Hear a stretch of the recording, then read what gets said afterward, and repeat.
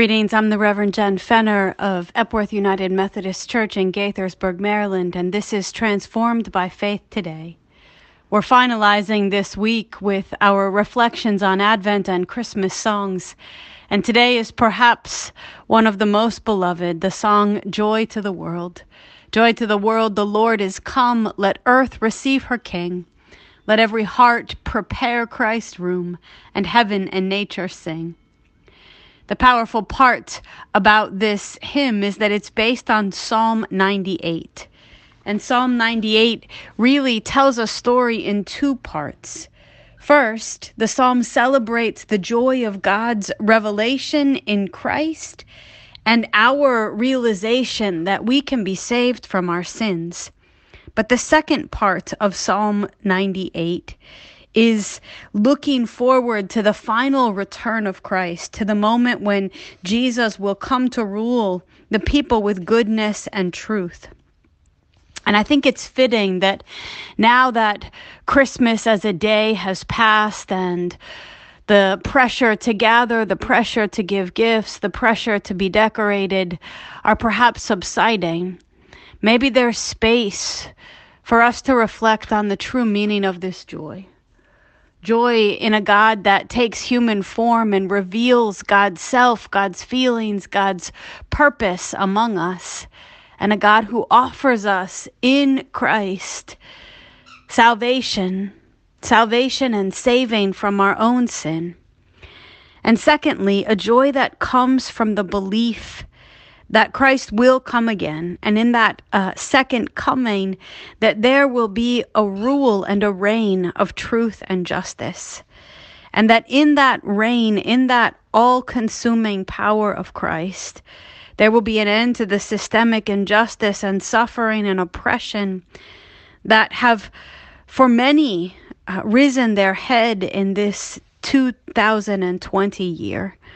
And so today I invite you to turn your eyes not only to the power of joy that comes from a God who took human form and dwells among us, but joy that comes from the knowledge that there is a promise that Christ will come again, and that in that second coming of Christ, there is this victorious reign of truth and justice and light. And I think that after a hard year, a year in which we have seen sin and death, falsehood and truth and selfishness, all sins rise up and affect a whole community, a year in which we have seen death, more than 330,000 dead in the United States alone from COVID. We've seen how deeply we need a God that saves us from sin and death. And we've also seen how deeply we need a God to move us out of the systemic injustice, the racism, the misdistribution of financial resources.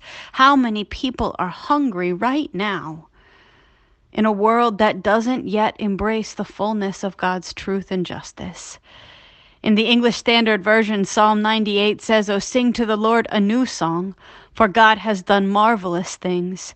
God's right hand and God's holy arm have worked salvation. The Lord has made known salvation.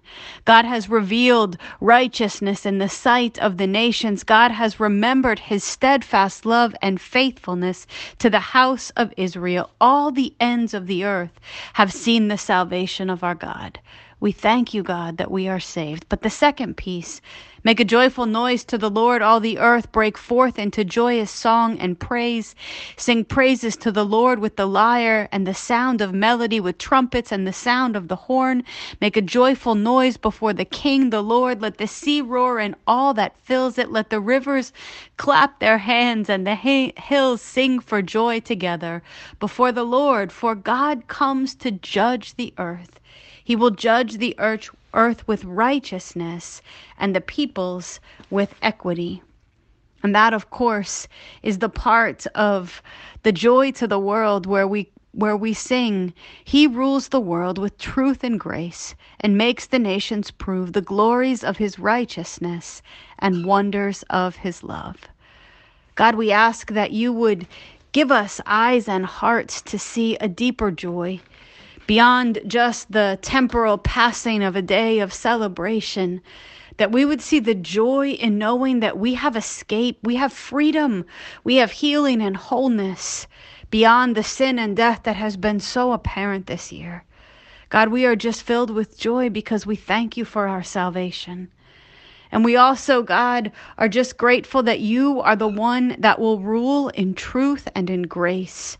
And that there will be a second coming, that whether you return in the form of a baby in a manger in Bethlehem, whether you return in a way that we least expect it, however you come, God, we believe that you will come.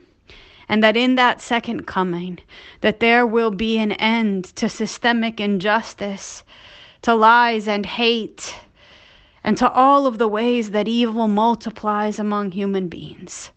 God, we are filled with joy today because you will come again to rule the world with truth and grace.